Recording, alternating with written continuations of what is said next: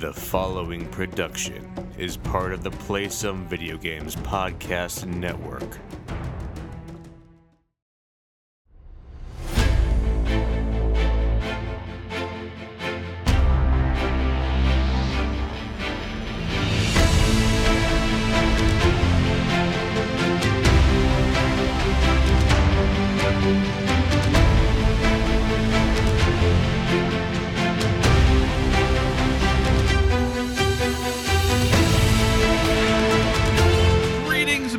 And welcome to Board with Video Games, the gaming podcast that strives for the right balance of coverage for games you play on your table and on your television. We are a proud member of the PSVG Podcast Network and thrilled to be part of the Dice Tower Network as well. I am one of your hosts, Kyle Heineman, and joining me on this co-op adventure, the guy who would definitely keep his hands if he was in a Resident Evil game. Josh Borboni, how are you doing this evening? I'm good. Would I keep my hands because they come back, or do I keep my hands because I'm smart enough to You are smart enough them? to never lose them. Okay. That's good to know. Yeah, there was just, we'll have some Resident Evil talk later, so I figured it kind of is appropriate. But Josh, yeah, we're rolling into June now. Yes. So how are things going, man? Like, what's going on? How's the week been? The weekend been? What you been up to? Things are going okay. Work's been pretty crazy. It's probably going to be crazier the next 2 weeks, as we still have 2 weeks left for school. And I find out this week if I've got the job I went for. So that'll be hectic. And then we have a brand new superintendent of schools who will be in my building tomorrow. So I'm sure nothing that was cleaned Friday will be clean enough for my boss. So that'll also be fun. Excellent. That's always great. Yeah. Otherwise, good weekend. We took the kiddo to the zoo, and we went to downtown Boston to hang out because it was very nice and 80 degrees, a little cooler on the coast. So it was about 75 in Boston. We were going to take him to Legoland Discovery Center, and it was going to cost us like $90 just to go into this small building. Dang. So we did not do that. I was like, we could just buy him a giant Lego set. He would have no idea. That's true. Other than that, so to do the zoo and that in one day is a little costly. So maybe next time we'll make the trip and just do Legoland. Gotcha. But yeah, otherwise it's been pretty good. How about you? Oh, not too bad. Work is it was kind of the final quote unquote slow week at work this last week, and things pick up tomorrow. So pretty excited about that. Had some board meetings and things that I had to do this weekend for some other stuff that I do. So it's been a pretty productive weekend doing other stuff, but haven't been home. I was gone Friday and Saturday and got back this morning, and then had to mow the lawn, and I laid some do some yard repair, patch repair. When you have 3 dogs, parts of your yard just don't survive very well. So doing some patching and repairing in some places, and some pretty big patching and repairing in other places. And so laid some seed and all that good stuff, and blocked all that off. And it was a productive Sunday, but overall the weekend went very, very quickly as a result of, really not being around for basically most of Friday and all of Saturday. So, but Josh, so pre-game here, 2 questions for you. Yes. I know I put to be determined, so these are going to be some surprises. Putting you on the spot here a little bit. Number 1, Josh, I know we talk about food on this podcast all the time. We're going to continue to talk about food, but we're not going to talk about grilling buns today. What we did get feedback. We did get feedback that people would listen to our podcast if we changed it to a food podcast. That's true. I just thought I would tell you that. That's true. Okay. So when you go out to eat, Josh, we've talked a lot about fast food. We've talked about all of those things, but let's say you are going out for a nice meal, right? You're celebrating something, or this is not a regular going out to eat experience. What type of cuisine is your preferred cuisine when going out for a nice evening? Preferred is interesting. I don't know that I have a preferred one. I can tell you there is a typically now when we go out, because we have a kid who is very picky about eating as well, because we can get away with taking him to a lot of restaurants. Most places have chicken fingers or a hot dog or chicken tenders. So when the wife and I go out, just the 2 of us, it's usually sushi or Asian cuisine, because they don't have chicken fingers on the menu. We could probably still ask, but I suspect they wouldn't. And there's a new, I think there's a new ramen there's a new ramen bar in our area now that we want to check out. So that will also be on the list because we went to one when we were in Philly, and it was really good. And that was our first time having ramen proper, like real ramen, not top ramen. And it was really good. We wanted to do it again and explore a little bit more of what the offerings are. So that'll probably be on like the next list for like when we go out for fancy dinner. Gotcha. So do you have, do you change it up when you go for fancy dinners? Obviously you said you want to go to this new place, but typically do you change it up? Do you have like one or just two places that you typically go to? Yeah, we don't ever really get out anymore. So it is definitely usually the same place. Gotcha. So here then, how did you decide that like sushi was going to be the thing that you did, right? Like why sushi and why not go out for a nice steak? Why not go out for a nice Italian dinner? Sure. Or, like why was it sushi? Well, it's interesting because she can't stand the smell of seafood. So sushi kind of avoids that. Okay. I mean, you can still smell it, but it's not cooked seafood. Right. She also doesn't eat, like she eats sushi proper as far as definition, but not raw fish. Okay. Like sushi, like the definition is like a seaweed wrap and rice with something in it. So she gets like the cucumber or avocado roll. She does the vegetarian ones. Okay. So so I know I can get sushi if I want. I know I can get hibachi steak if I want. And like she's still pretty happy with that option. If it was me, like just me, because she doesn't eat red meat really. I would certainly pick a place with a nice steak because I don't eat steak as much anymore now that like when my son, if he ever tries steak and likes it, I can certainly add that into the regular menu. But I also I would love to go to just like a nice fancy Italian place as well. So, it really just depends. We also like to do brunch now. I think that's maybe of a certain age kind of thing. So we have a nice place close by that is like craft cocktail, rare craft beer, regular restaurant, but they do these like stellar brunches on weekends, and it's hard to get a seat. But when we decide we want to do it, you have to like make reservations ahead of time for brunch, which is weird. Yeah. Gotcha. Okay. What's your answer for all your questions? Well, no, that's I think I think I'm struggling a little bit with answering that question right now because of like the location that I live in. Sushi definitely used to kind of be the go-to, and honestly, if sushi wasn't even like we're having a nice meal, like sushi is just one of the goes to like eat out options. Like I absolutely love sushi.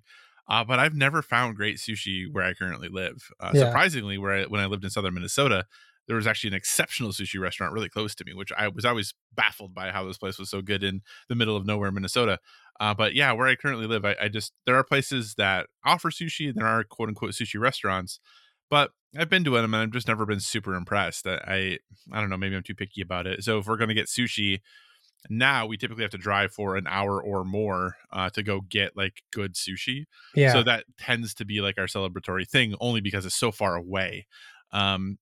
And what I try to tend to do when I'm eating a celebratory dinner, I want to go get something that I don't feel like I can cook comparatively as well at home. Right. Sure.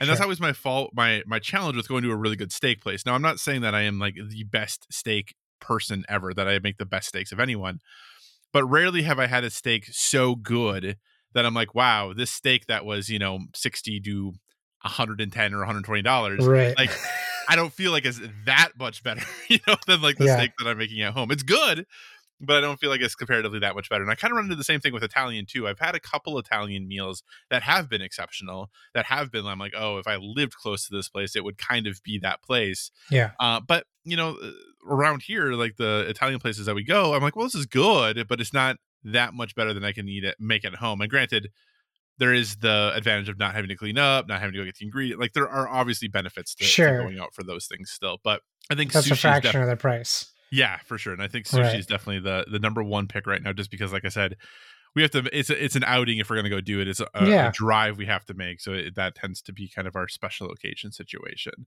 Okay, really quick then, Josh. Second topic related still to food. Josh, potatoes. Mm-hmm. Do you like potatoes? Yeah. I do like potatoes. Top 3 ways to consume potatoes, Josh? What are your 3 favorite ways to eat potatoes? You want me to be honest? Yeah. Okay. Raw, number 1. Wait, you just eat raw potatoes? Like an apple. Are you... I'm not even joking. I'm not even remotely joking. So you're telling me right now, you would get up from your chair, walk to your kitchen, come back with a raw potato, and just eat it during the podcast? I would, but it would be pretty loud.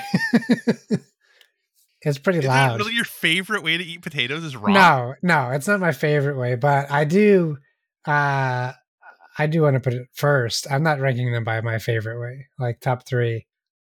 I'll give you 3. Raw potatoes. Honestly, there's a funny little like anecdote about I met 2 kids at middle school. Mark and Dave, and my buddy Mark, who became my buddy, he ended up living. He lives at the end of my street. Across the street, there's like a whole like condo village up there. So he was living up there. And as the story, like as he would tell, like the first day, like after we like were like, hey, we're gonna be like friends now. The first day I went over to his house to hang out, I went into his fridge and took out a raw potato and started eating it. And he was like, what's wrong with this kid? And yeah, I was more messed up in middle school. Well, it's probably about the same, just differently. Yeah, I also used to eat raw hamburger while I was thawing off the stove when I was a kid. Like by the handful. Well, I mean... a little beef tartare action, I guess. Probably not. But not that. That's not the type of food you want to be eating raw. I was like, no, I mean the supermarket ground beef. Yeah, no, I'm not. Yeah, I'm not saying that's what you should be doing. Because usually, if you get that, it's like the place grinds it itself and blah blah blah. Yeah, blah, never got salmonella. Never got worms. I think actually, like eating raw potatoes can potentially be bad for you. I think it is actually. Yeah, I'm like, I think it is. I don't quote me on that. I'm not 100% certain, and obviously we're not medical experts, but I feel like. Well, I feel like there's the potential for things that could happen with raw potatoes that wouldn't happen with sure. potatoes, It probably is not good for me. I just enjoy doing it. Mashed potatoes probably my favorite. Good mashed potato, like a good mashed potato. Yeah. I don't like chunky well, I'll eat any mashed potatoes, but I prefer it nice and smooth. Yeah. Baked potato and then raw potato. Only 3 ways to make potatoes, right?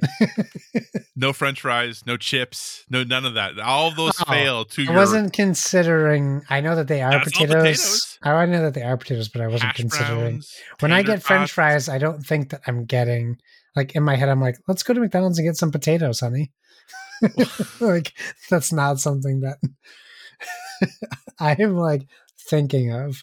Well, when you're like, hey, let's go get hamburgers, are you thinking like, hey, let's go eat some beef? Yeah, usually I am because I don't get to have it so much. There you go, I guess. I'm like, yes, a good way to get beef. Yeah, I guess if I were to substitute, keeping that in mind, I still prefer mashed potatoes over French fries in general. Yeah. Obviously, they're different with meals. I love a great baked potato, but I hate a bad baked potato. So I can't put that above French fries. Okay. Because French fries, well, and even French fries sometimes are like the fries I got last night from McDonald's are horrible. Yeah. So they're just cold and soggy by the time I got them. Yeah. So maybe I don't even want to put either of those above raw potatoes because at least you know what you're getting with a raw potato. It never changes. Oh my gosh, Josh. Consistency is key. So you're not adding French fries or anything else. I'm going to keep raw potatoes at number 1 because it never changes. It's always a raw potato. It always tastes the way it's supposed to taste. Then we'll do mashed potatoes. Uh-huh. And then I'm going to tie a good baked potato and French fries. Wow. Okay. What's your potato ranking?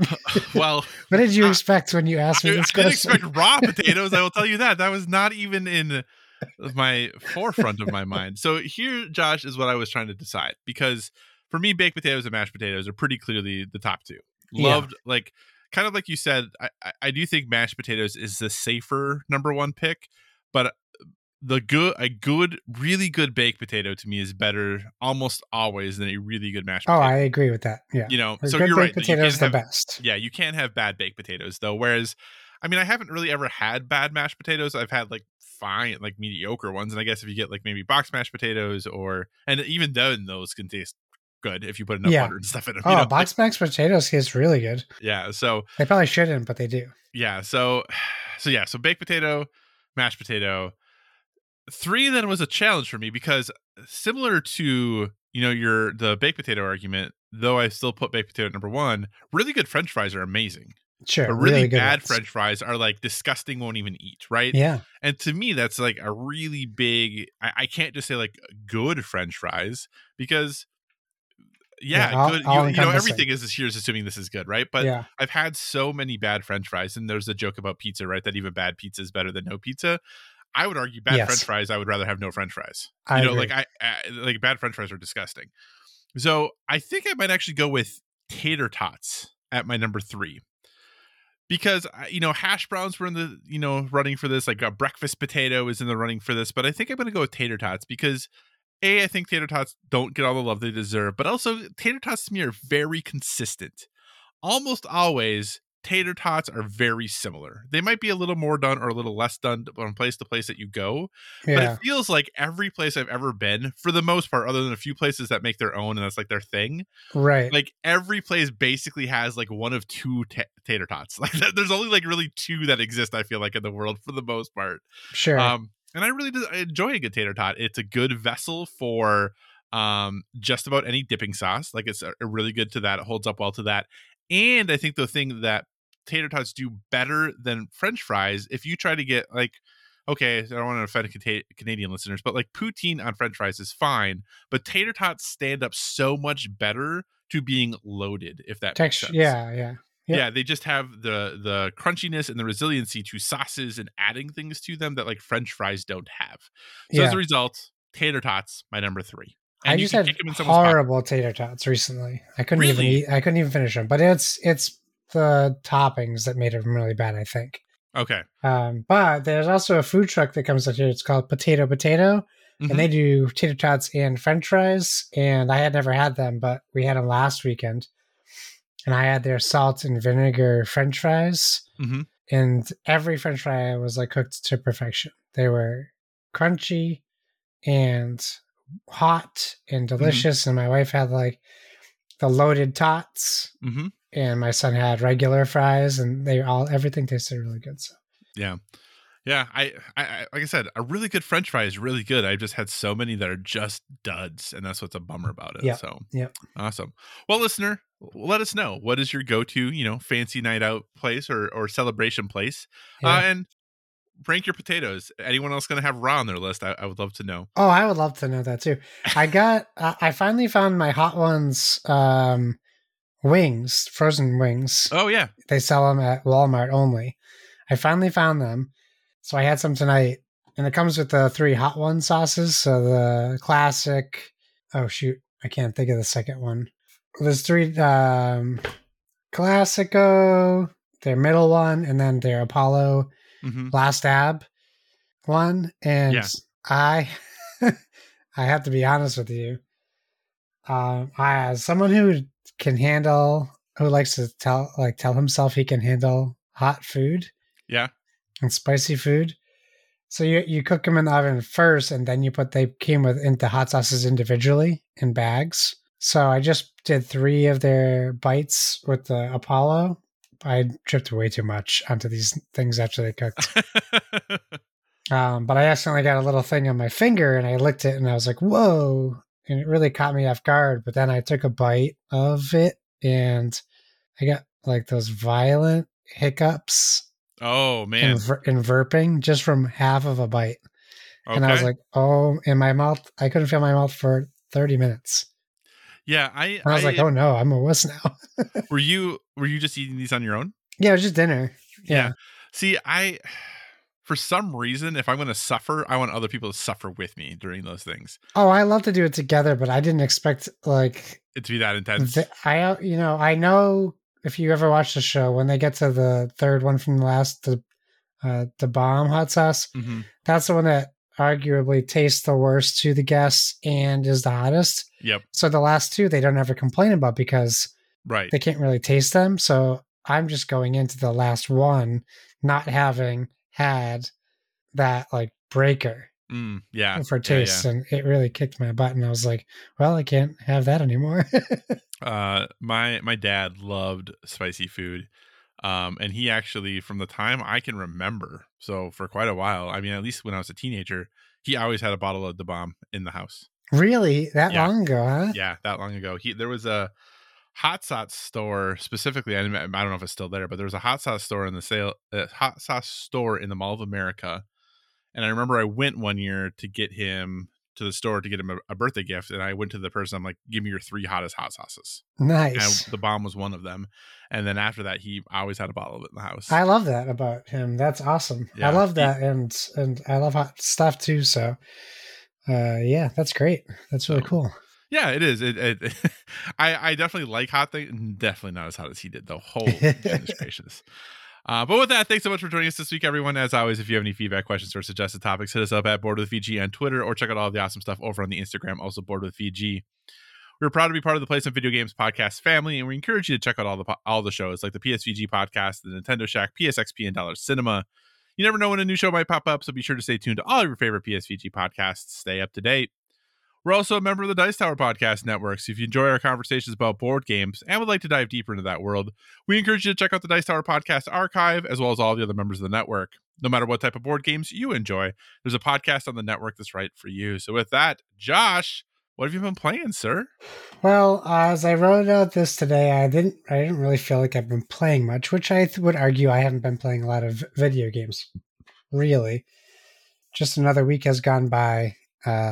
It'll be interesting because if I keep this schedule, I really feel like I've been going to bed at like 8 o'clock every night. Yeah. I feel so old. But I need it. I need the energy. And so I feel like I'm missing out on a lot of the gaming time I used to have. At least 5 hours a night. Like I would usually stay up till midnight. Yeah. So it is an interesting challenge. So I'm going to have to work around this new life change.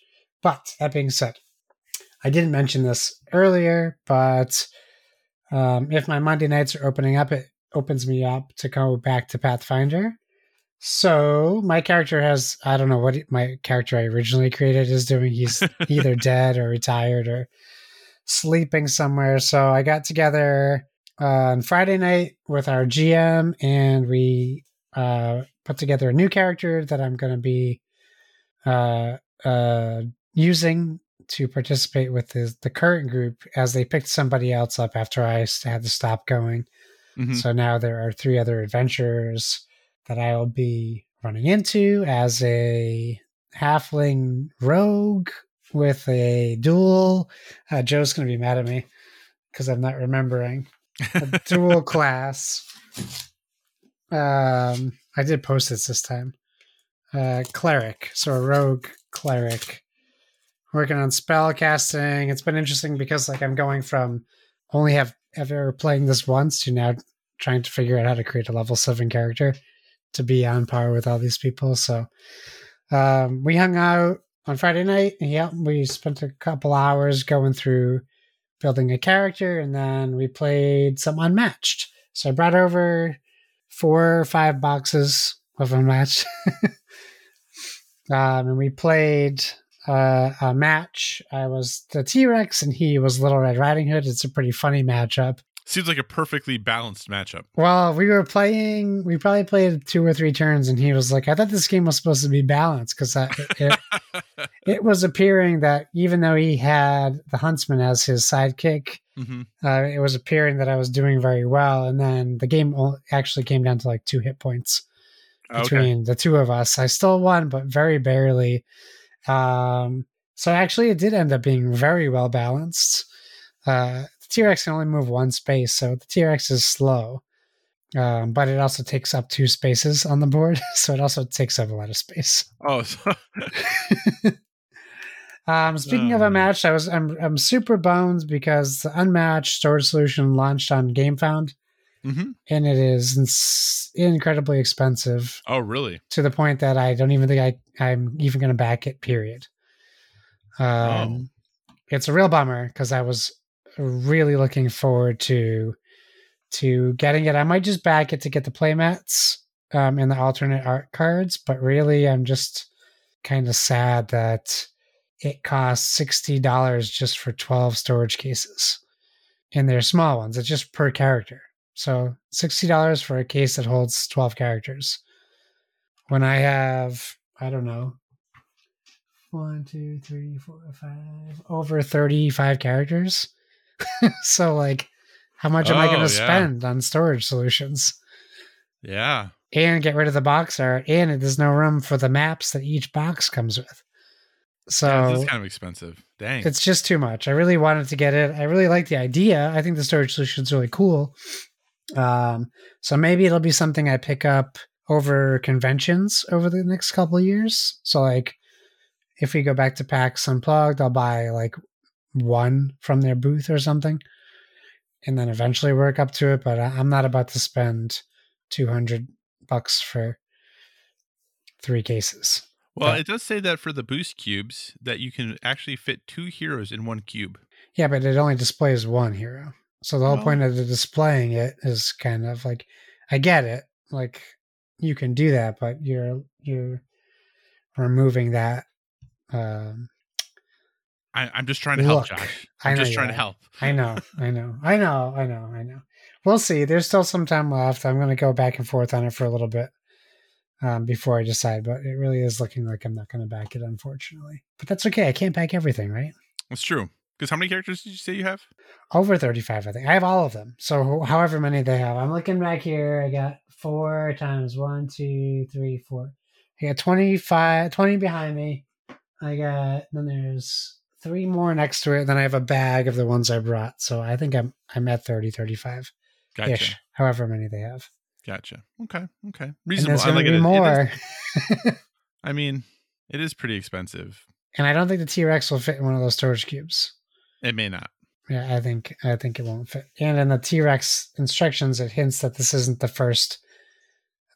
last large figure that they're going to be making. Right. Because they made up rules for large figures. So I feel like we'll see another couple in the future.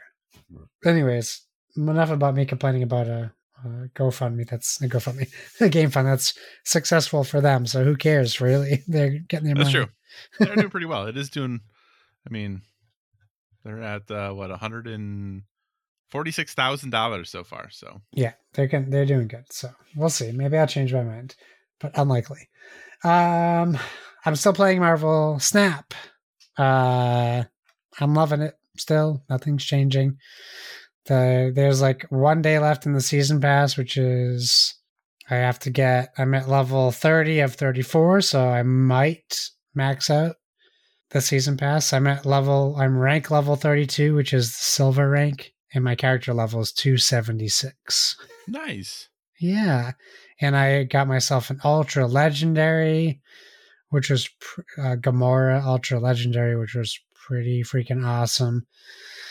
And then it unlocks, I didn't know this, but when you get the last level of a character, it unlocks the same card, but different art in the background that you can also level up. So I got like this cool, like Prism art Gamora I'm leveling up now too. So I'm pretty excited about that.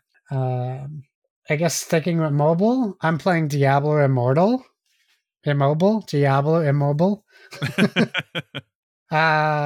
I have also downloaded it on PC, and I told Donnie I was going to play it yesterday, and I didn't get to it, and I didn't get to it today.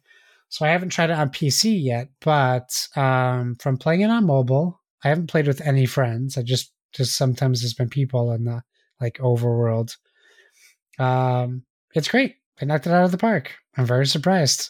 I don't know if I'd say the same after playing it on PC. Mm-hmm. Maybe I would feel it's lacking Diablo on PC, but as far as mobile goes, using the touch controls, it gets my phone real hot, but it looks great. It plays like Diablo, and there's a new story, and that's really all you want out of Diablo, right? New story, new weapons, new armor, new builds, new areas. So it's great. I would say check it out if you can. If you have, I don't know if it must be on iTunes. If not, I do think it's on Apple. Yeah. If not, I mean, I have it on Google. Check it out if you can. It's free. If you like Diablo, I won't play at work because like it's one of those things where you want to be able to like kind of save progress or continue a mission. Right. Which is probably why I haven't played it too much, but I played it enough where I'm at a decent level and got some good gear. So, and at least fought a boss or two. So it's been a lot of fun. So Diablo Immortal, they did it. They did something good over there at Blizzard. Oh, Josh. Oh, is there news? there's news, Josh. There's news, Josh. Great. All right. This is from Game Rant.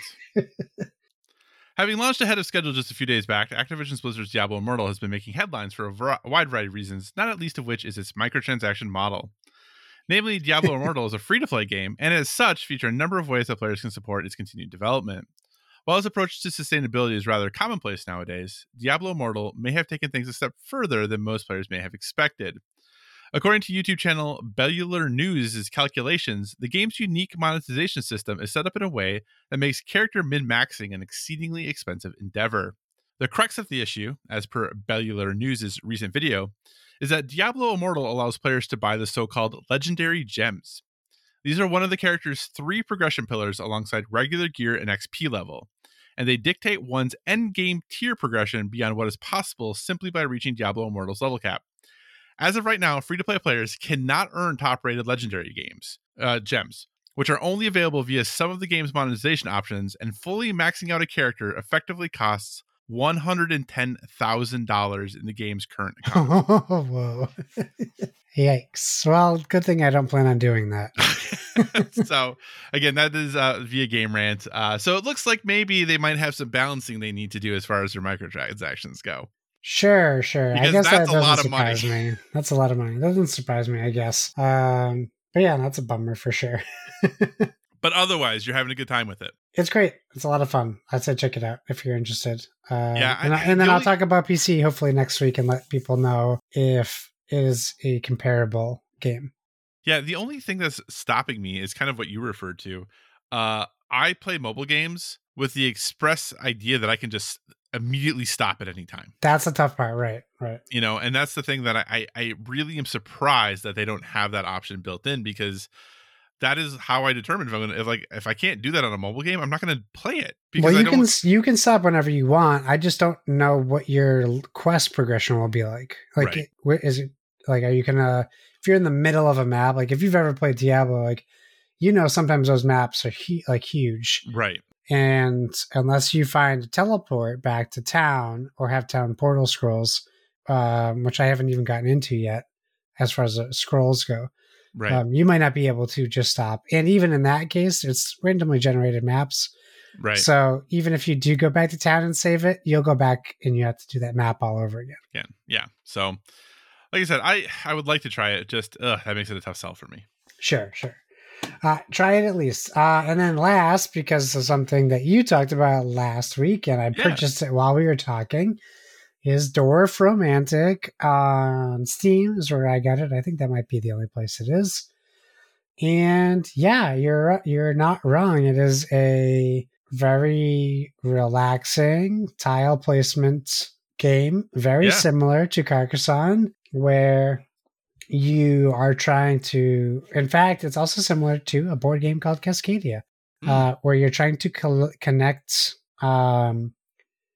pieces of land that are similar, whether it be town, forest, field, stream, train, tracks, or I guess it's like iron ore or something, or gold, or what is that? I think Minerals? I think they're field. Oh, what are the purple ones?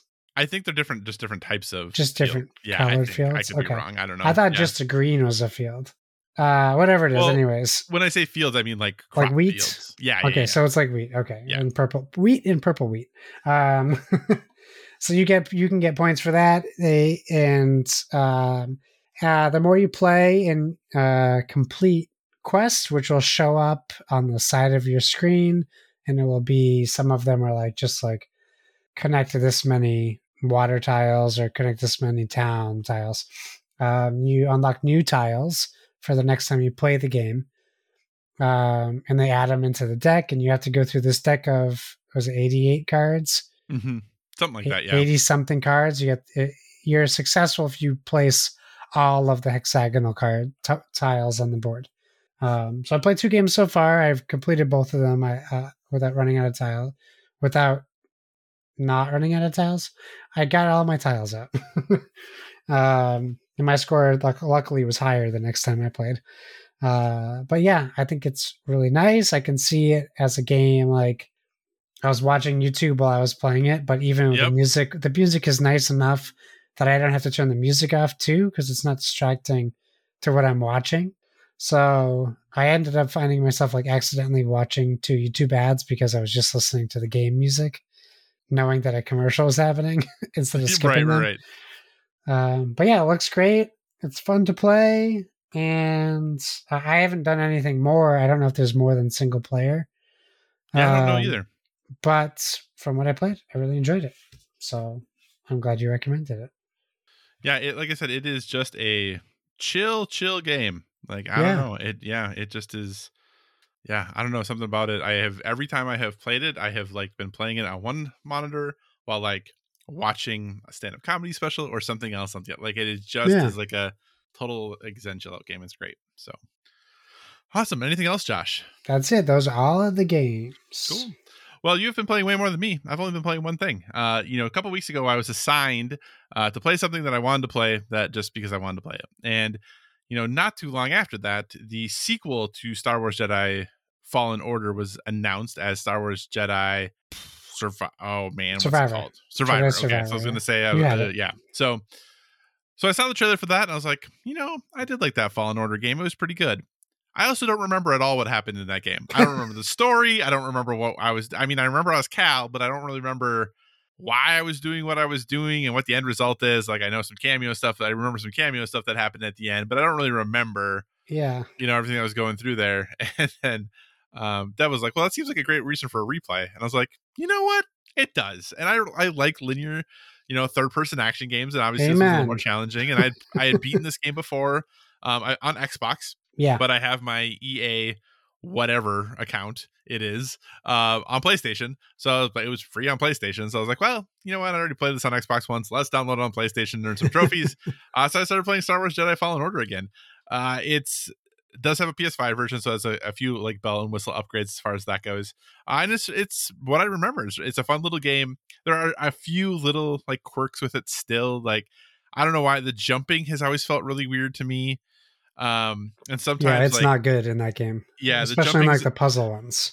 Yeah, the jumping's always been a little weird, and there's just really like odd decisions sometimes about like, interact is like pushing down on the R3 button, but you're like, well, everything else is available to me right now. Like, why do I have to hit R3 to do this? And for some reason, like if you just jump, like you'll grab onto a ledge, but if you're jumping onto a grate, like you have to hit like L2 to actually grab onto it. It's just really weird things that you're like, why is this way? But overall, it's still a fun game, So I'm having fun going through it again. The combat is pretty solid still. Like I said, minor gripes and things like that, but I am having a good time. So that's really all I've been playing, is kind of going back to that, dusting that off, giving that a whirl again. And if you've never played it, I think it is a pretty easy recommend. Like I said, there are some small nits to pick with it, but as far as a new Star Wars IP per se, if that even makes sense, because it's in the Star Wars universe, but like creating a new character and a new storyline and a new type of game within the Star Wars universe, I think this game does a really effective job of that. And it honestly, like, as someone who's not a huge Star Wars fan, it is one of my favorite Star Wars things.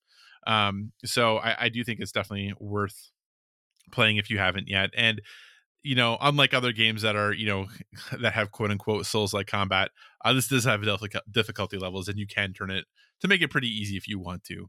Put it on story. Enjoy the game. Exactly. So that is an option if you'd want to. No shame if that's what you choose to do, but I think worth a play no matter what. So that's Star Wars Jedi Fallen Order. With that, Josh, what's your first topic this week? Well, Kyle, I got a question for you. I have an answer. I don't really have a question. It's more for me, I think. I feel like we have a potentially new concept for RPGs, like a Pathfinder or D&D, but probably not. Probably just more new to me. And really, if I probably was told about it, it probably isn't even new to me. But I do think that it is a great idea. It's something I really enjoy, and some of my favorite board games, Mansions of Madness specifically being one of those games.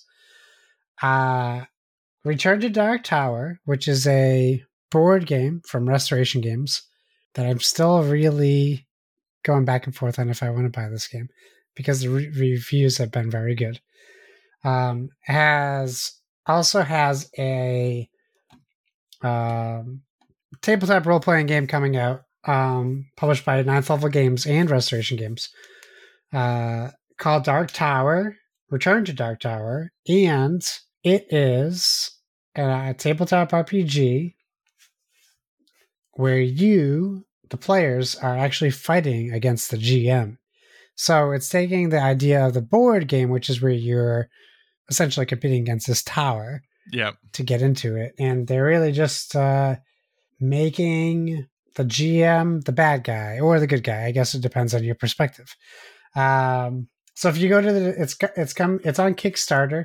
If you check out the description section for it, it is revealed that players will be teaming up against their own GM, known as the Maze Controller, or MC, Master of Ceremonies, if you will.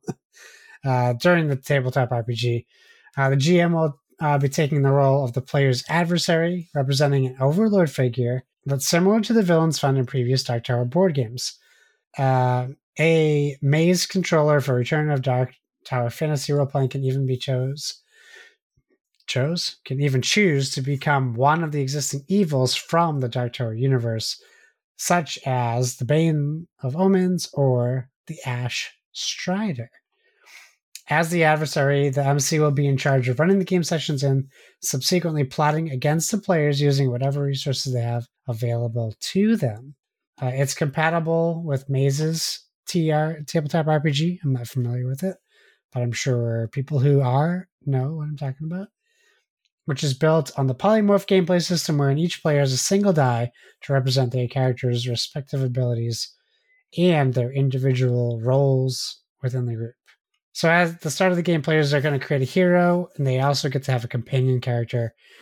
Both of them are originally from one of the 4 kingdoms in the Dark Tower universe, who each have their own abilities and can utilize against the adversary and their minions. And while traveling the world of Dark Tower, searching for valuable allies, armies, and artifacts to employ in their fight against the adversary, they will also be attempting to gather more power to try to reduce the adversary's advantages. There's also a clock. There's also a ton of things. It is currently at $72,000 on a goal of $19,000. It's funded in 1 hour. It's 24 days to go. And if you want to get the digital version of the RPG, it's going to cost you $25. If you want the hardcover, it'll cost you $50, but it also comes with a dice roller tower that looks like the Dark Tower, which is pretty cool. And its own little map on the outside. There's more options. You can do 125 for the advanced deluxe level, which comes with even more stuff, a GM screen, stretch goals, accessory set, all this stuff. I know between the two of us, if we were just talking about our immediate gaming circle or families, a tabletop RPG might be pretty hard for us to get going. But what do you think about this project? Well, it's kind of cool because it does sound like it's probably shorter campaigns, right? Like it doesn't sound like this is going to be a really lengthy campaign that takes place over multiple meetings of the group. So I think this is something which is kind of cool. The other thing that what this really reminds me of is the trend we're seeing in video games of asymmetrical, like one versus many video games, like even like the Evil Dead game that just came out, right? Like you have one person who is kind of the overlord, the bad dude, and everyone else trying to figure out how to take them out. So it's neat to see that being done in tabletop RPG form.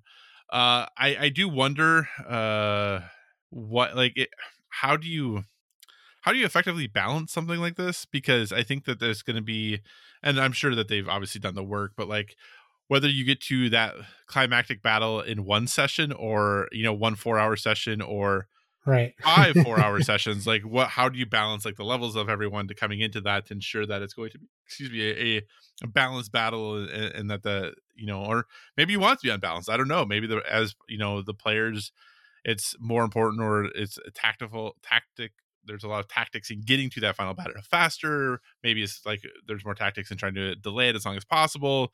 Who knows? So maybe the intent isn't for it necessarily to be balanced, but to try to give a push and take of what each group is trying to do in the game. I do think potentially it could be a little lonely being the one in a situation like this where you have 4 people around the table who are banding together and talking together like woohoo, and you're like, you all stink, take on my whatevers, and they're like, no, you stink, we're all gonna, like that might get a little weird because in the traditional RPG everyone's in this together.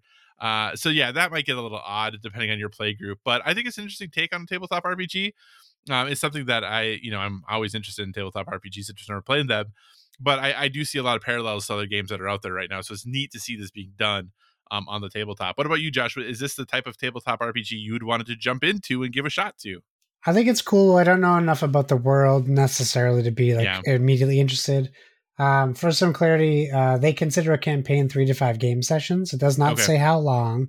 Right. But I do like the idea that you can play a campaign and then change who the adversary is, which is interesting.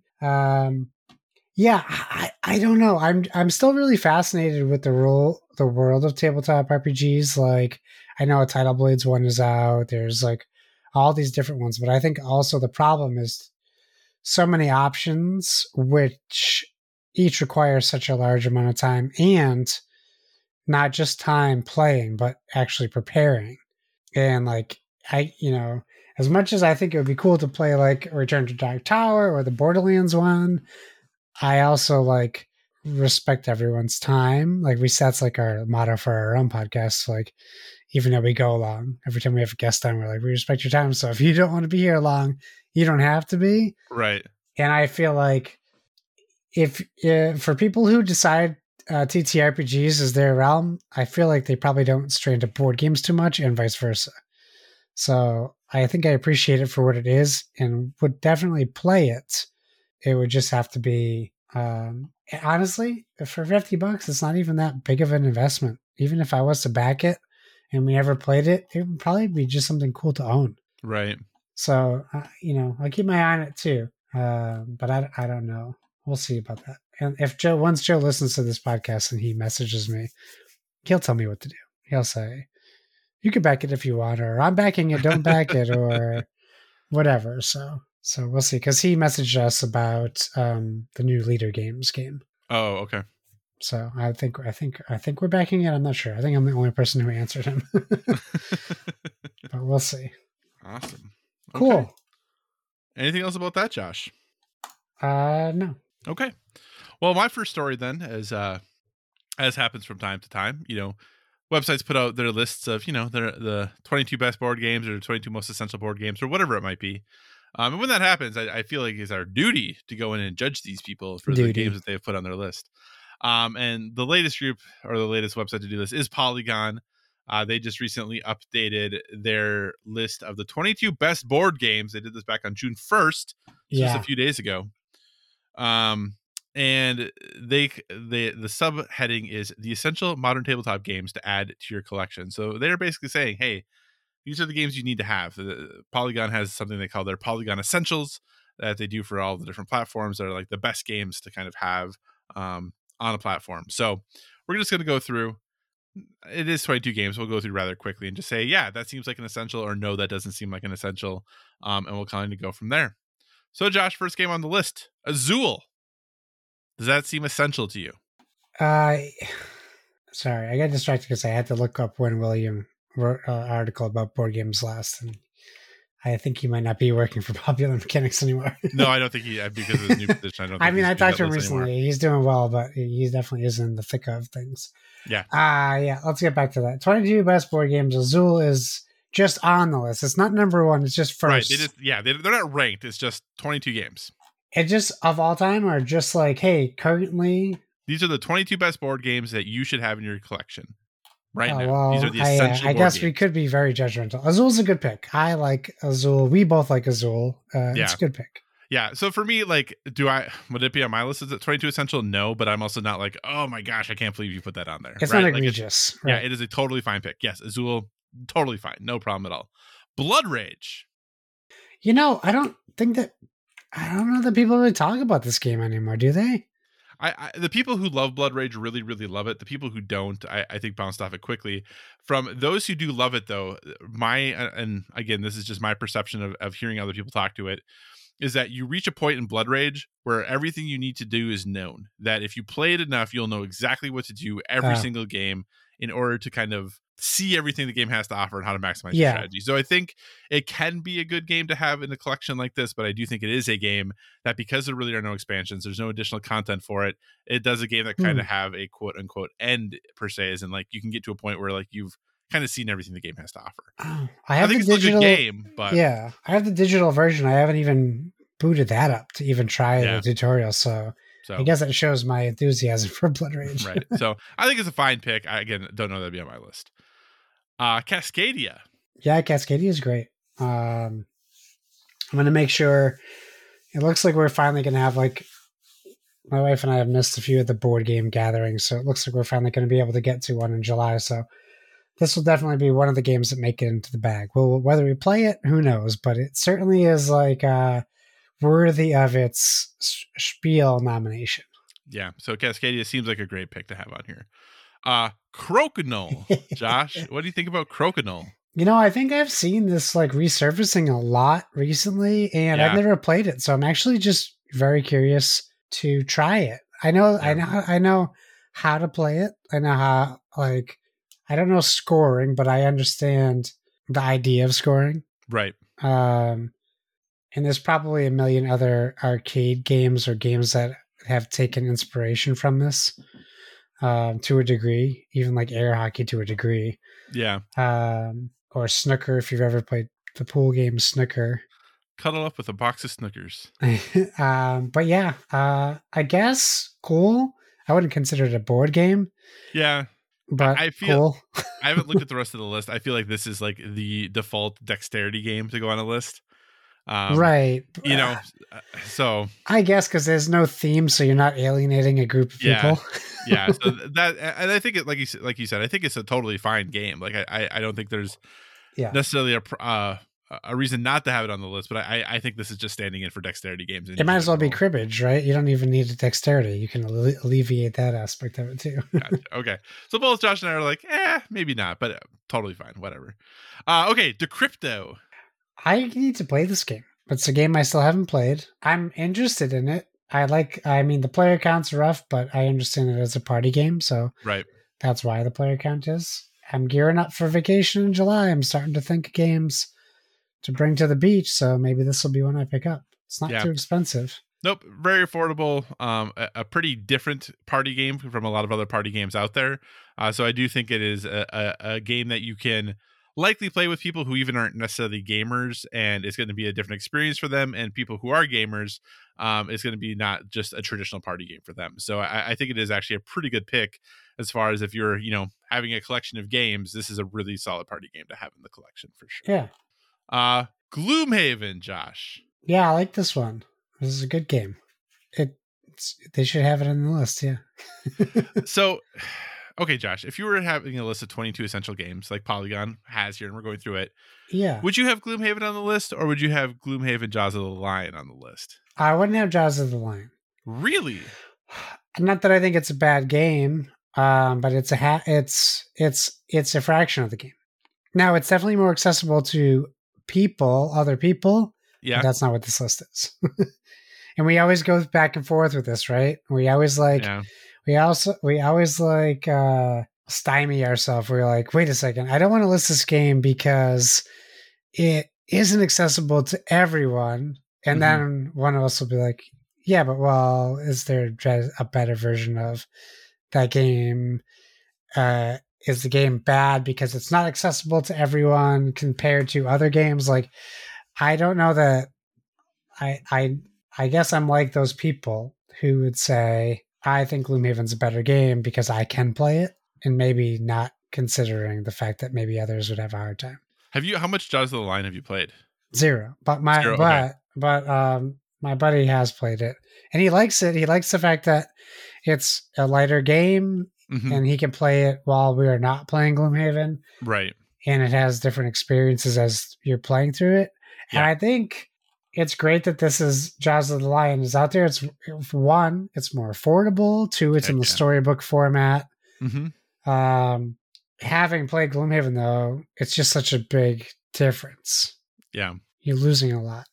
Yeah, that would be my only question is that, kind of like we talk about the convenience of streaming movies versus having a 4K Blu-ray of a movie. Like, is the quality of the movie better in streaming? Well, no, but it's way more convenient. So that's the way I'm typically going to watch it. Yes. So, is Gloomhaven Jaws of the Lion, if we're talking about essential games, like more essential because you'd actually play it more often because it is easier to get into than you would necessarily Gloomhaven. Like, is the added complexity of getting Gloomhaven rolling worth it right for the end experience? I don't know because I haven't played either, but that's just my question. So, but you own one of them. I do own one of them. It's still actually, we were watching a thing earlier today, and Erica's like, "Yeah, we have that game. It's still in plastic." I'm like, "Yes, it is." But anyway, next then, Marvel Champions, the card game. Hey, look at that glaring omission to my board game vocabulary. I know. I want to play it so bad. In fact, the fact that I've been playing so much Marvel Snap is kind of insulting that I haven't played this game yet. Yeah. I mean, I think this is a pretty solid, like, this game is well beloved. I think even if you're not super into Marvel, you can still get into this game. And if you love Marvel, I think this is one of the best Marvel games out there. So I think, this is a pretty easy inclusion. Monikers. Yeah, I think this is fairly Another new to most lists, right? Yeah. It's a newish game. It must have come. I think it came out this year, actually, if I'm not mistaken. And I probably am. I don't even know anything about it. It incorporates elements of charades, taboo, and catchphrase. Okay, but there's more than that. Players and teams over 3 rounds. The stakes rise progressively. Say whatever you want to. Oh, it's Celebrity Hat Game. Have you ever played that? No, but I haven't played it, but I know what you're talking about. You know what it is? Okay, yeah. That's cool. This might be a good way to trick my family into playing Celebrity Hat Game. Maybe I'll get Monikers too. Get a couple party games. Cool. I like that that's a game, so I'm okay with it being on this list. If they have to include party games, I think it should be a separate list, but whatever. Yeah. Well, some people like the party. I can't believe that this is on the same list as the next game. It's sandwiched between these two games. I know. So sandwiched between Gloomhaven, one of the Marvel Champions, which is a fun, fast, cooperative card game. Then on the other side of Monikers is Nemesis, which is one of those chonky games. Yeah. But by all accounts, extremely excellent, Josh. So what are your thoughts on Nemesis being on this list? Yeah, you're not wrong. I've only ever heard amazing things about it, even though I know almost nothing about the game, except it's like Alien, the board game, but there's plenty of Alien, the board games. So which one's it like? Yeah, I think just like some of the other games on the list, I think the hard part is tracking down this game for a reasonable price. So that's always the tough part about Nemesis. Yeah. So. Yeah. But no, it is excellent. Next on the list then, Oath, Chronicles of Empire and Exile. Sure. I do think this is an interesting inclusion because I think the people who like Oath really like Oath, but I think universally it's also recognized as very, very challenging to play. Yeah, I think that's a Leader Games thing, though. I don't even know that that's an Oath thing. Yeah. I don't know the rest of this list, but if this is on here and Root isn't, I would feel weird about that. But I have also heard great things about Oath, so good for them. I don't know if it's on here because it's a Leader Games game or if it's on here because it's as good as people say. Yeah, the similar game to it listed is Root. So, okay. There it is. Like I said, I think Oath is really good. But yeah, this is not a easy game for your game group to get into if you're not experienced gamers. It definitely is a very complicated game, but I think the play is worth it. It just plays best if you have the same group of people all the time. Hey, Pandemic Legacy Season 1, Josh. What do you think about including A, Pandemic Legacy, B, Season 1 specifically? Yay, nay, what are your thoughts? I love Pandemic Legacy Season 1. I think it's great. I think Risk Legacy is better. Oh, okay. But that is definitely a different type of game, competitive versus cooperative. So I think in this point, like, cooperative is a big focus in board games for most people. I really enjoyed Season 1. In fact, I like that it's not crazy expensive, and if I ever want to pick up a whole new game like we did with Risk Legacy, I'm not worried about not being able to find it and it costing a fortune just to play through another Legacy game. Yeah. And there's so many choices we didn't make in season 1 that there's no way we could play a second playthrough even remotely close to our first one. So I also like that about that too. So great choice for the list. Yeah, I think Pandemic Legacy Season 1 is a good choice. I think it stands in for Pandemic. I think it's an easy pick because most people who are going to be looking at this will know how to play Pandemic. I do think that potentially Clank Legacy is a better Legacy game. Oh, interesting. But I do think that this is still a fine pick to be on the list. Cool. All right, we're going to try to pick it up a little bit here. We'll see how this goes with us picking it up. Quacks of Quedlinburg, Josh. I mean, great game. Yeah. It should be on everyone's list. I was so close to buying both of the expansions at my local game store. Instead, I got Rock Nova, which I still haven't opened. I haven't opened a game. Josh, that's impressive for you. No, it's been eating at me since I bought it. Quacks of Quedlinburg, great game. I feel like everyone should play it. If you know me and you're hearing this and you haven't played this game, Kevin Austin, anybody else, let's make a date. Yeah, and play this. Game. Great push your luck game. Absolutely, I think an easy one to have on the list. Rhino Hero Super Battle. I've only heard great things. It's about time I buy this for my son. I haven't bought it yet. Yeah. But I'm always looking at Haba games, and Rhino Hero, fill in the blank, is always on the list of Haba games I'm looking at. So I will probably get it this year. Yeah, Rhino Hero is definitely a game I have not played, but it is a game that is much more geared towards families and kids. But everything you hear about it is absolutely awesome, and it's a great stacking game, building really tall things. Technically another dexterity game on the list, but definitely a family-friendly one for sure. Scythe. Man, I have a tough time with this one. I'll be honest with you. I really want to love this game, and I don't. That's okay. I own it. Yeah. I've only ever played the digital version. Okay. And I'm sure that has something to do with my perspective on the game. I still want to play the physical version, and it's still in my collection. When I went through all of my stuff and boxed up a bunch of games, it didn't get boxed up. I don't think. Maybe I should look and make sure it didn't get boxed up. I think it got boxed up. Yeah, I'm looking at my Stonemaier games right next to me. Tapestry, Libertalia, Viticulture. It got boxed up. So it clearly has exited my interests, but I didn't throw it out. It's just stored. So I don't know. I don't know if it's just convoluted rules or that I don't like the theme. I'm not sure, but I probably wouldn't include it on this list for me.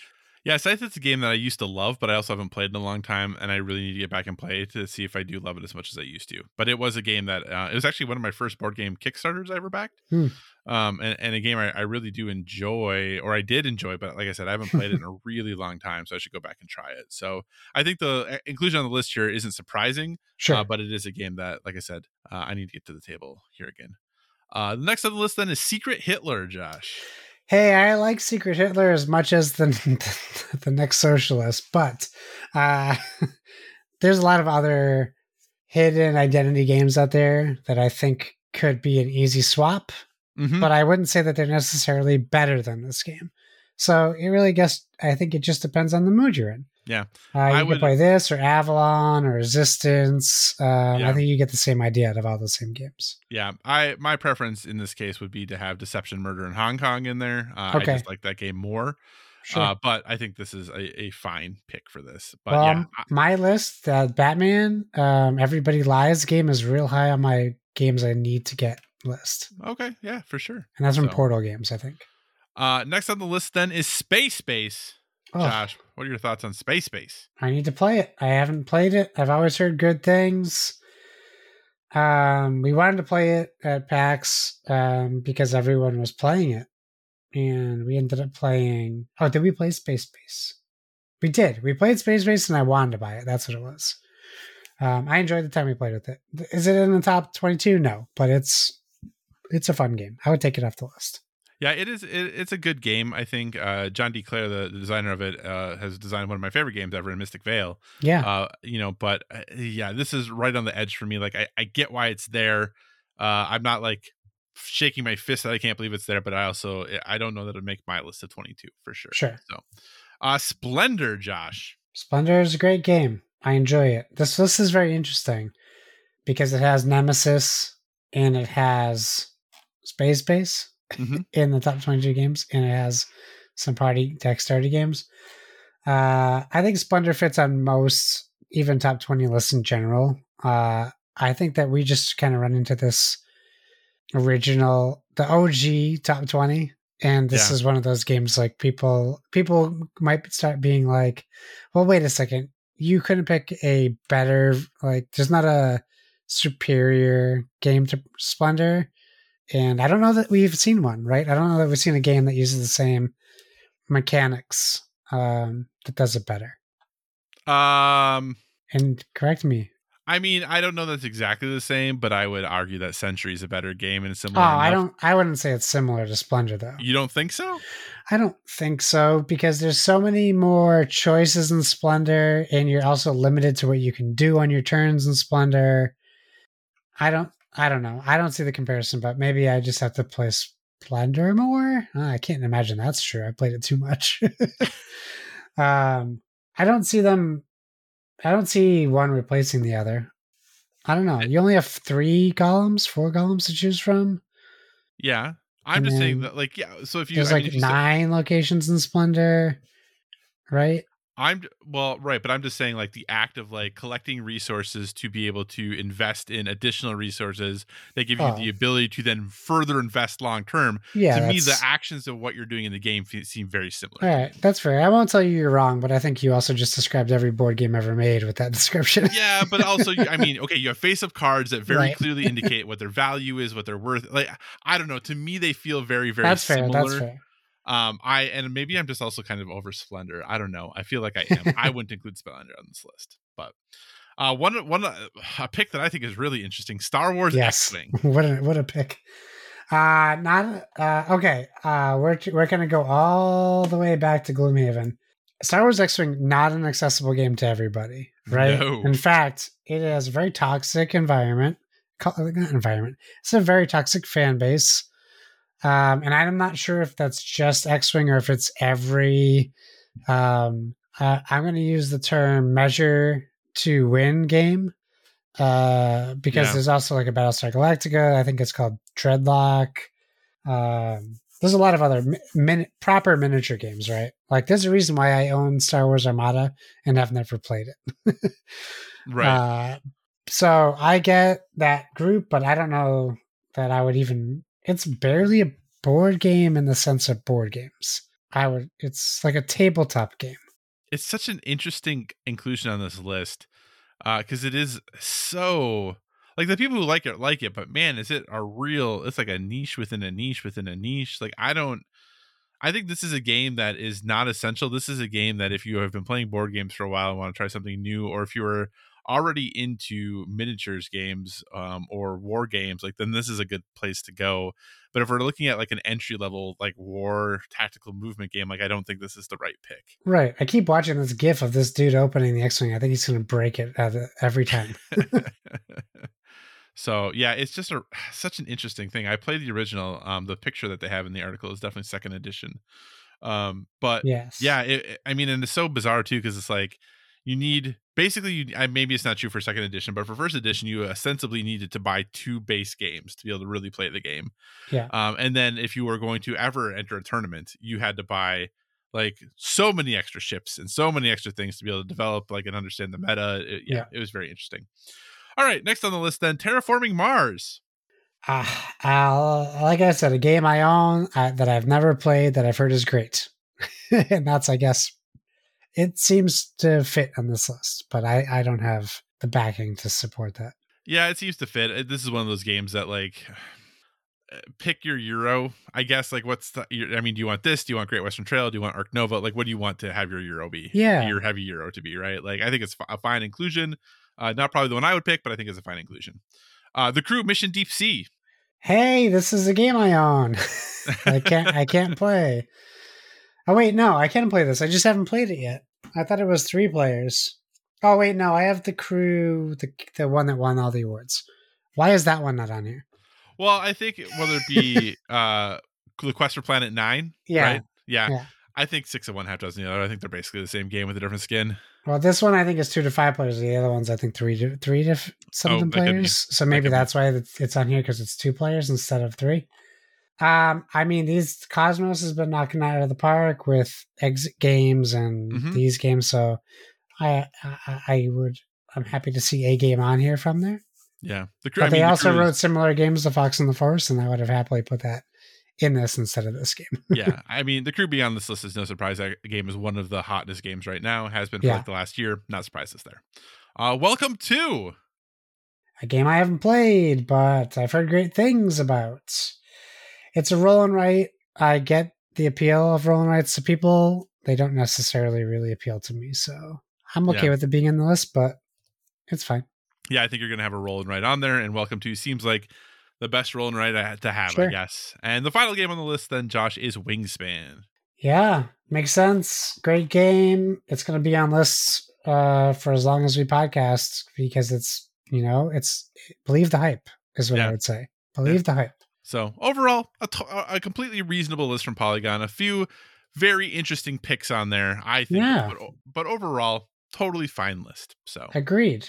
Awesome. What's your next story, Josh? Well, listen, I want to talk about your story. Okay. We'll give ourselves some time, and spoilers, well, to only you, because no one else knows what the topic was. We'll have this developer on our show soon to talk about that game I'm skipping. Awesome. So, that sounds no worries. All right. So then my final story then is PlayStation did their State of Play to kick off the summer announcement season. So what did we think, Josh? So to start with, before we go through the games, because the nice thing with State of Play being only 30 minutes, we can actually briefly mention each game without much issue. A, Josh, did you watch this? And B, overall thoughts? Well, it's funny because I did watch it. I watched it.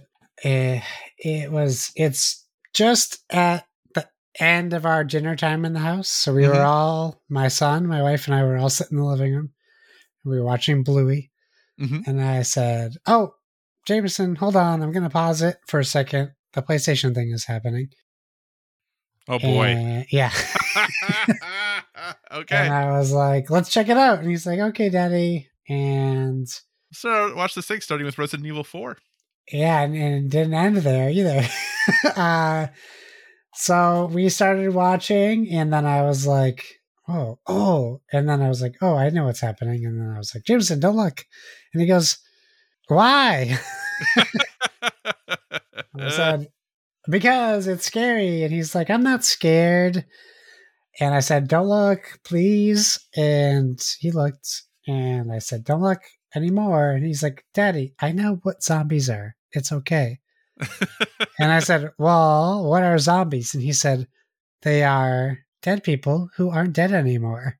And I was like, "Well, you're not wrong." So I guess you're doing fine. So I strategically covered his eyes a little bit. So we started, I guess.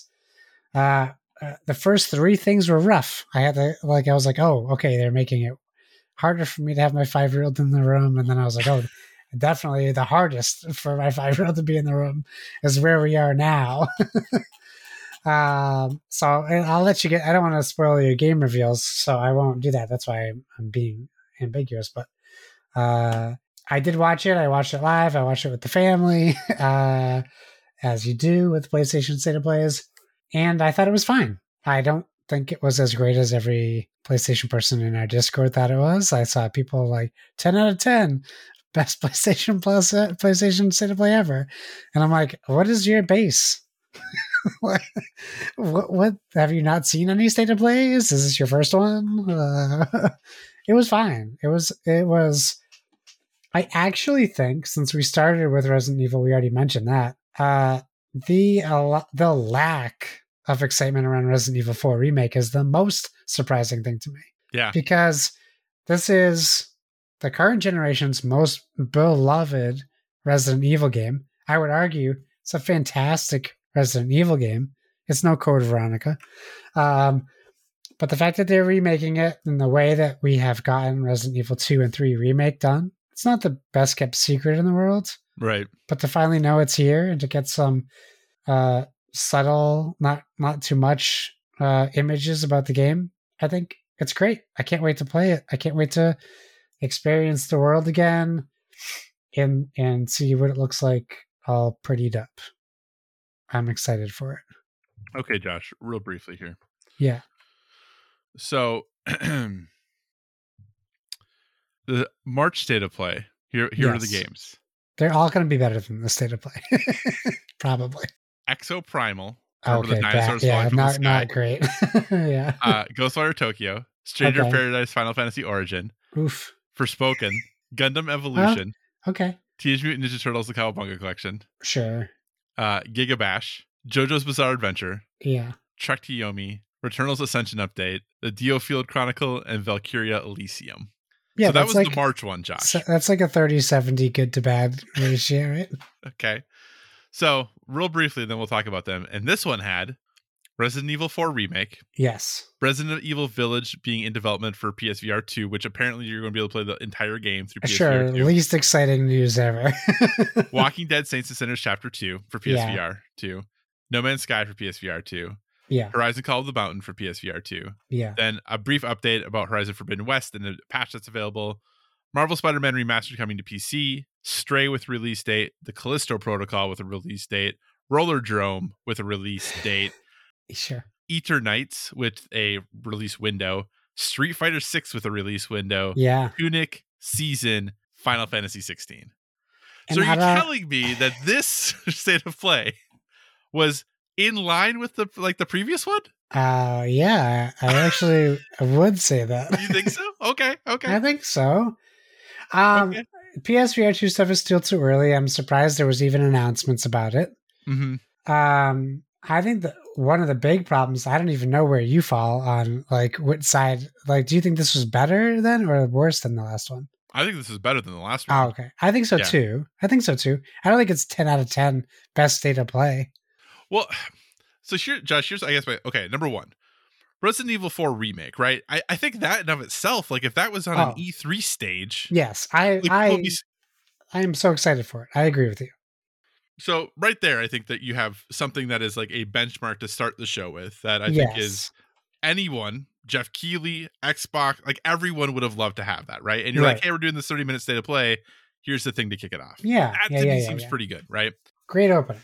The PSVR 2 stuff, I agree. I think this is going to this is like the first, like, starting to roll the ball down the hill of like the things that are coming. Just wait until like there's no hands-on in this stuff. Like for sure. It's just title on names. Like you could put anything out there. I agree that I think the PSVR 2 stuff was the weakest. I do think the success of Resident Evil 7 in VR, I do think is going to make people excited for Resident Evil 8 in VR. Yeah. Honestly, the Walking Dead stuff and the No Man's Sky stuff for me, whatever. Like, I don't think that's a huge, like, No Man's Sky is already playable, which I think this just basically helps us understand that probably things aren't going to be backwards compatible. And then, Walking Dead Saints and Sinners Chapter 2, like, is going to come out for PSVR 1 this fall and PSVR 2 whenever it comes out. So, like, sure. I don't know. Like, I think that one was fall. Fine. Excuse me. I think Horizon Call of the Mountain, I think, looked pretty incredible, to be totally honest. We didn't see anything. What do you mean we didn't see anything? We saw, like, gameplay.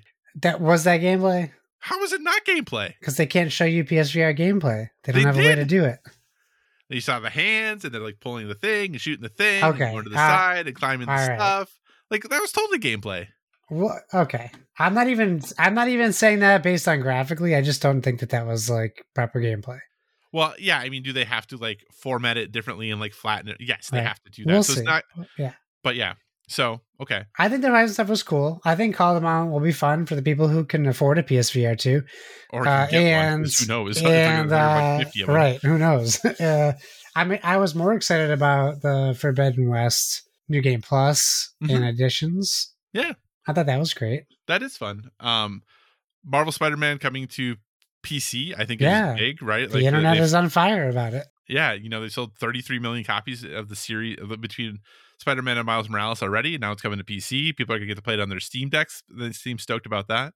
I can't not see the Insomniac Games tweet that says it will never come to PC. I can't not see that whenever I open Twitter. A lot of things have changed in 5 years, So. No, I agree with you. It's awful. These Sony people, these Sony fans are just the worst sometimes. They are. Not always. Sometimes they're the worst. No, they are the worst. They're almost always the worst. It's embarrassing to be included with them because just who cares? Don't worry, I don't include you with them. Okay, thank you. Because let more people play the game. It's totally fine. It does not detract from your enjoyment of the game, or if it does, you need to talk to a therapist about why that's true, because that should not be the case. And I mean that genuinely. I'm not being sarcastic. I know you are. That's why I'm laughing. So then Stray with a release date. Obviously not as much of a cat person, but yeah. I think this game has always looked interesting. I agree. I just we didn't see anything extra that was like, I get it. Like, it's cool to show it more, but we didn't get anything extra. Yeah, and then this is kind of that first game that they're like, hey, if you're a PS Plus, premium or extra tier, you get this game included. Yes, so we'll see how much more of that happens in the future. But Josh, then you didn't even seem to care about this Callisto Protocol. Are you not excited about the Callisto Protocol? I've always been excited about the prospect of Callisto Protocol. Uh-huh.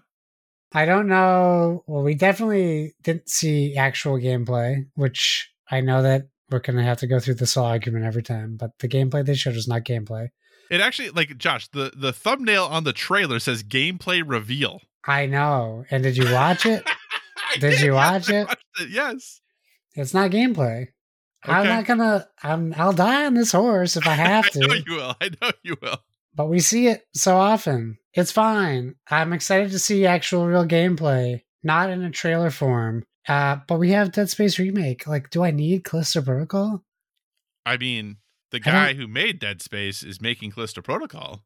I know he is. But then don't forget. I don't know.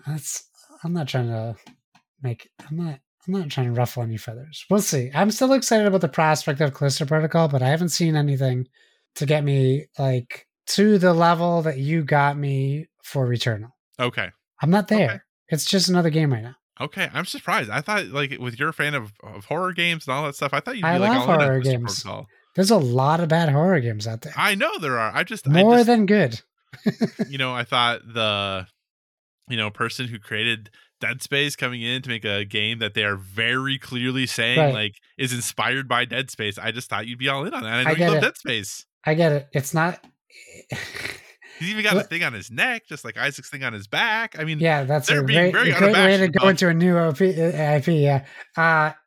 There's no way this hits release date. So I guess probably that's why another reason why I'm not excited. Yeah, that December date seems very aggressive. It's not going to come out in December. I think they're just trying to beat the Dead Space remake in January. I just think that I just wish they had gameplay, and you know what? That's all I'm going to say. That's fine. Next then was Rollerdrome, a game from the folks at Roll7, who are the developers of Ollie. Yeah. I thought this looked neat. I don't know. What were your thoughts on Rollerdrome? I was like, I'm busy playing Roller Champions. I don't have any time for this game. Gotcha. It looks fine. It looks like the Rollerball movie meets the Sable game on Xbox. So. For sure. We'll see. Next then was Eternights. The dating sim. The dating sim action game.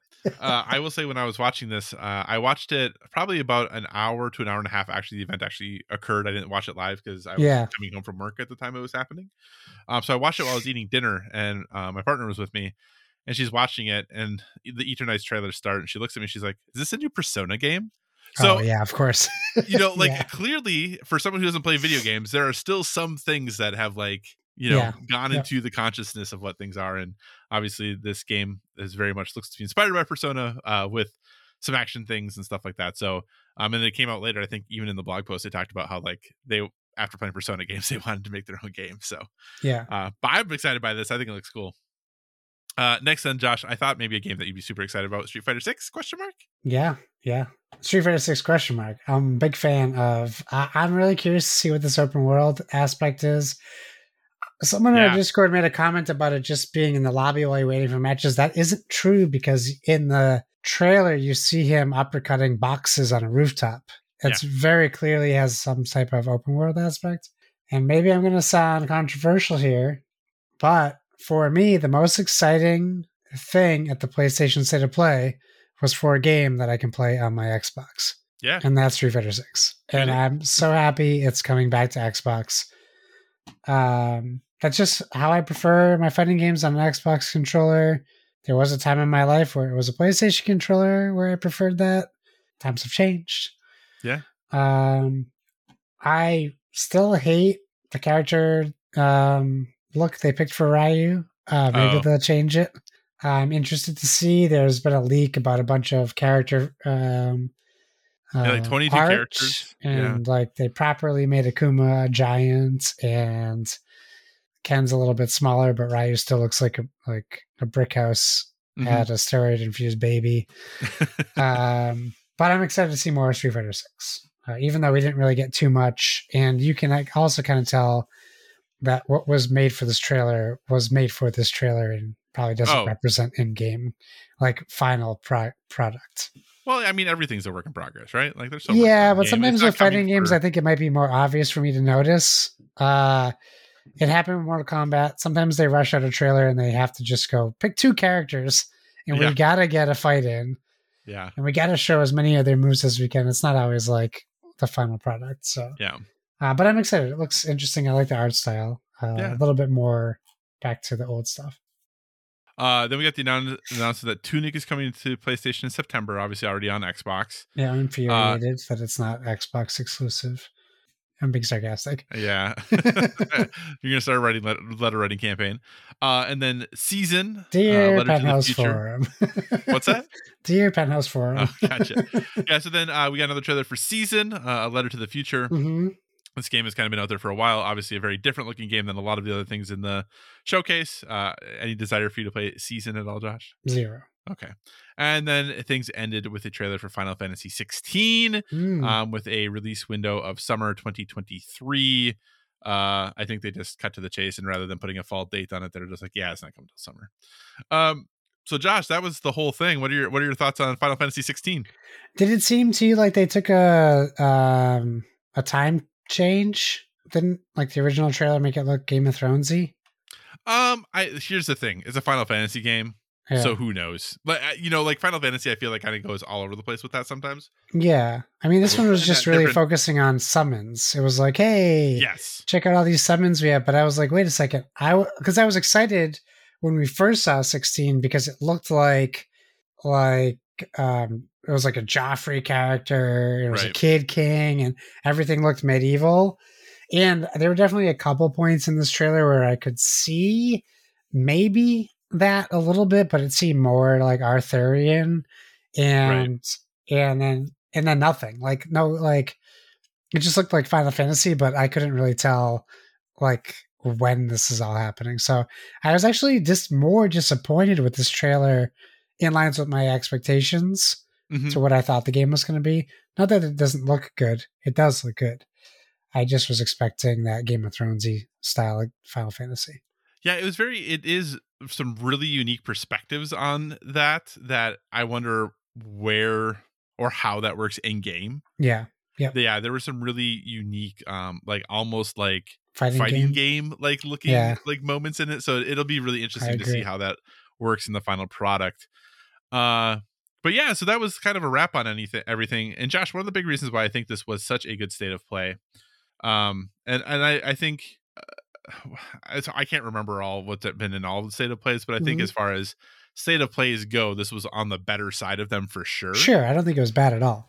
Yeah, because I think if you think about like Resident Evil 4 remake, so you have that game, you have Callisto Protocol, you have Street Fighter 6, and then you have Final Fantasy 16. Yeah. So if you think of those as like your third-party games, and then if you say, if you were doing an E3 presentation, you threw in a handful of your first-party games, and then you had like an indie lineup of Season, Tunic, Eternights, Rollerdrome, Stray, like I think that'd be a pretty good E3 presentation. Like, I don't think they're that far off from what we'd expect from like a big stage. So, I think we'd want to like pat it out a little more than that, but really only focusing on third party and a little bit of VR in there. I think overall it was a pretty solid showing, and I think a really exciting way to, and this is why I liked it so much more than anything, is an exciting way to kick off like kind of the month of like announcements, right? Like, we got to see some really cool things. We're like, oh, that was awesome. Imagine if we get more cool things going forward. So for me, that's why more of why it was so exciting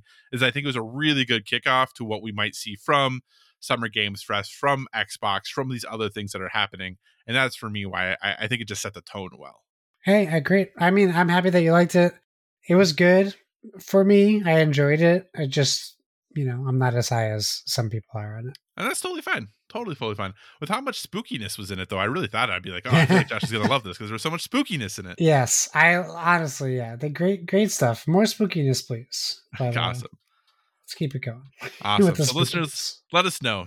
What do you think of the State of Play? We'd love to hear your thoughts. With that, we're going to move on to our homework update. Obviously, every 2 weeks, we give one another homework and report back on how it's gone and assign new homework. 2 weeks ago, Josh was assigned to play Sniper Elite 5. He obviously reported on that last week. Yeah. Hey, Josh, really briefly, are you going to play any more Sniper Elite 5? I didn't go back to it, but that's only because I didn't have time for games. And it's actually an interesting question because I'm not sure. I think what I need to do is look at the games I have and decide. I just have to stop playing 5 games. I need to pick a game because I have such limited time and play it. So will Sniper Elite 5 be that game? I'm not going to say no. I don't know. But I still have Tiny Tina I have to put time into. We have the Quarry coming out Friday. That's probably going to get all my time if I'm being honest. And I still have to try Dying Light 2. And there's a lot that I want to play. So it's just not, I would say it's not looking great for Sniper Elite 5. Gotcha. Awesome. And then I need to play a game that makes me happy that I haven't played, that no one is telling me to. It was supposed to be a game I haven't played, but I'm playing, as I talked about at the top of the show, replaying Star Wars Jedi Fallen Order, and it is making me happy. So I'm going to count that as a win. Okay, Josh, so what do I need to do in 2 weeks? Oh boy, I haven't even thought to give you an assignment. Well, I can give you your assignment if you'd like me to. Yeah, go ahead. Go right ahead. So, Josh, you mentioned exactly what my assignment is going to be, is that you need to play The Quarry. Oh, well, I think you should do the same then. I think we should have the same homework. Yeah, I can probably handle that because it is Friday that comes out, right? It comes out on the 10th, yeah. Okay, so I don't know. We'll see. We'll see if we have it played by Sunday. But No, you got 2 weeks. I know. That's what I'm saying. I'm certain in 2 weeks. Oh, right. Yeah. Awesome. Any questions, Josh? We get just Paul chimed in our Calico Corner update. Paul doesn't matter. He's a side or top split guy as long as the meat's in them bones, as he says. He says if we change to a food cast, he'd still listen, which is good. We add another one to the list. Nice. He's about 55% on Lego Star Wars. Oh, I still play He's that. still working on it. He says he still remembers the 3 E's, referring to E3. It's kind of sad. G4 coverage of E3 was awesome, but I also stopped watching E3. Well, good news, Paul. You can watch G4. It's back. Watch Attack of the Show every Thursday at 8 p.m. Eastern, 7 p.m. Eastern. It's on Thursday nights on YouTube and Twitch, and they'll definitely be covering G4. E3, sorry. They just covered Star Wars weekend. Check it out. But he said, I found something better called PSVG. Thanks, Paul. That means the world to us. And Donnie's listened to this. He probably just passed out. Thanks for listening, our friend. That's it. That's all of our news. Gotcha. Speaking of which, news. Josh, that's all of our questions. Questions. I knew what you meant. Josh, I have this challenge. The milk challenge? You were courteous saltine enough. Challenge? No. The cinnamon challenge? No. You were courteous enough to buy Star Wars: The Skywalker Saga on Xbox for us. Yeah. Here's the problem, Josh. I only have one Xbox controller. Buy a new one. Well, here's what I'm trying to decide. I could buy an Xbox controller, but it's actually more expensive to buy an Xbox controller than it is to buy Lego Star Wars: The Skywalker Saga on PlayStation. And I have multiple controllers for that, so I can play it with my partner. Wait till after Xbox's presentation. That's true. There probably will be a sale. They're going to announce the new Design Lab stuff. I don't want to spend that much money on an Xbox controller. I don't use it enough. But you can put your gamer tag on it. And my 5,000 gamer score or whatever it is. It's actually way higher than that, but it's not super. Listen, if you're gonna more likely play it on PlayStation and you'll have more fun playing cooperatively. Well, get it on PlayStation, or go to Walmart and buy the $40 clearance Xbox controller that's Azure Blue. But then I'd have to give it to her. Yeah, Azure Blue. Who wants that? Volt color is pretty cool. I kind of like the green one is not cool. Yeah. No, it's amazing, Josh. It's awesome. Here's the other problem. This is a genuine issue, and this is not a knock on her at all. She knows the PlayStation buttons and where they are. Yeah. She does not know where they are on the Xbox controller. So when the prompts come up on screen, she will not know where they are. If you're looking for me to tell you to buy it on PlayStation, I'm not going to do that. But you can do that. I know. I'm not going to. I'm trying to. I'll ask her. I'll let her make the decision. I'm like, I can either go buy you a new controller. That's yours. I'll even let her pick the color, or we can do this other thing. Because she's asked about playing it. And I was like, well, we have it, but on Xbox. So anyway. Okay, not everyone needs to hear all that. Anyway, moving on to our recommendations for a well-rounded life. Obviously, we're a gaming podcast. We want to give you one other thing we're currently into that's helping us live that balanced life. Josh, what is your recommendation this week? I didn't write anything down. I was I gave a bunch of recommendations last week. I don't know that I watched any new content. I am excited that I bought a $10 ticket to a digital screening of Everywhere, Everything, All at Once with A24 tomorrow night. So I'm excited to watch that at home for $10. Josh, I love the fact that the benefit of your membership is you get to buy something else. Half price from everyone else. I know. It's not the only benefit. There's other benefits. I know it's not. But it was nice that came up because I keep wanting to go see it in the theater. And I do want to see that movie. Really it's just not something that is feasible right now. So it's nice that I'm going to be able to watch it on my couch with a beer tomorrow night and relax. But I can't put that because I haven't watched it yet. So I'll say this. Hey, summertime's here. The nice weather's here. I went to the zoo on Saturday. You can go to the zoo if you're listening. Go to the zoo. Donate to whatever thing they're going. When we went, it was to the Snow Leopard charity. Give them some extra money so we can preserve these animals that are locked up in cages for us to look at. But at least they get good food and care. Go check out the zoo. They need our support. The pandemic is still going on, but if you can do it safely and you're vaccinated or you want to wear a mask, let's keep our zoos running, because as much as people hate them, they do serve a purpose, and that is education. So go to the zoo. Josh, have you started The Boys season 3 yet? I have. I really want to talk about the first episode. I haven't watched it yet, so I got to do that. Maybe I'll do that tonight. I told my friend I told Greg to text me as soon as he watches. There's just something. I started watching The Boys. I could have recommended that, but I only watched the first episode. It made me realize how much I missed The Boys. It's so funny and it's so gross and it's so over the top. You wouldn't in a million years be able to guess what happens in the opening of season 3, episode 1, because it's so crazy, but it's so good. Gotcha. Well, I am looking forward to watching it. I haven't had a chance to watch it yet. So I was going to rewatch the first 2 seasons before this came out, and that didn't happen. There's a good recap at the start. You don't even have perfect.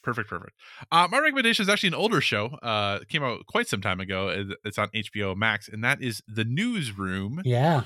The Newsroom was a Aaron Sorkin show that he wrote. I'm a really big fan of Aaron Sorkin as a writer, but it basically is exactly what it sounds like. It's about a newsroom and trying to create a quality news show in society today. One thing that's really fascinating about the show The Newsroom is that at the time the show was on originally, which was like early 2010s, like 2011, 2012 to like 2014. Let's see. I think it was probably 15 or 16. I think that's when it ended. Was it? Because I don't know. I think it was like 2012 to 20. I don't know that I was married when it was 2012. Yeah, you're right. Yeah. Wow. So, but what was really interesting about the show is that while it was on, they actually employed more investigative journalists than any other actual newsroom in the United States. Wow. That says a lot.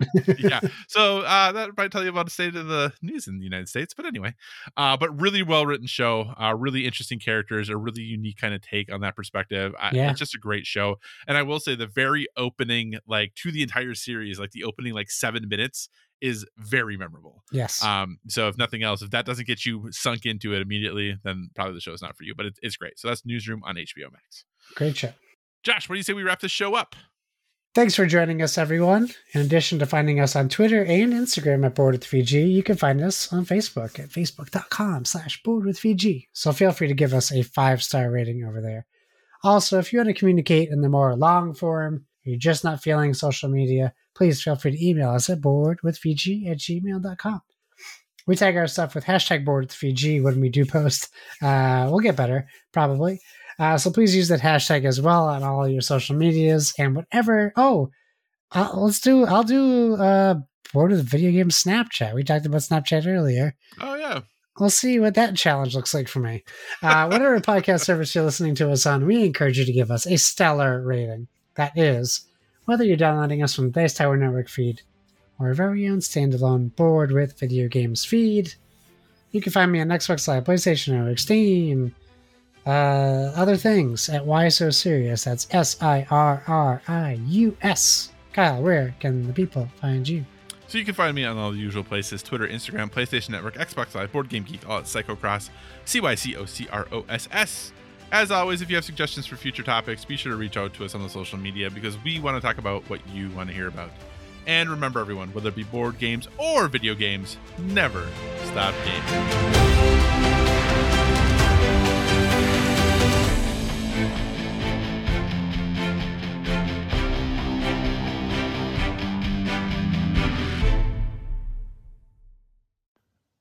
Kyle.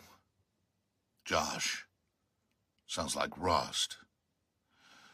I just wanted to send you a little message.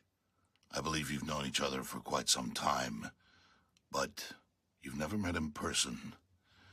Well, as an outsider, I understand that. But keep training. Keep focused on each other. Have each other's backs. And keep broadcasting that podcast. You're doing God's work. All right, guys. Take care of yourselves. Best of luck. Rost.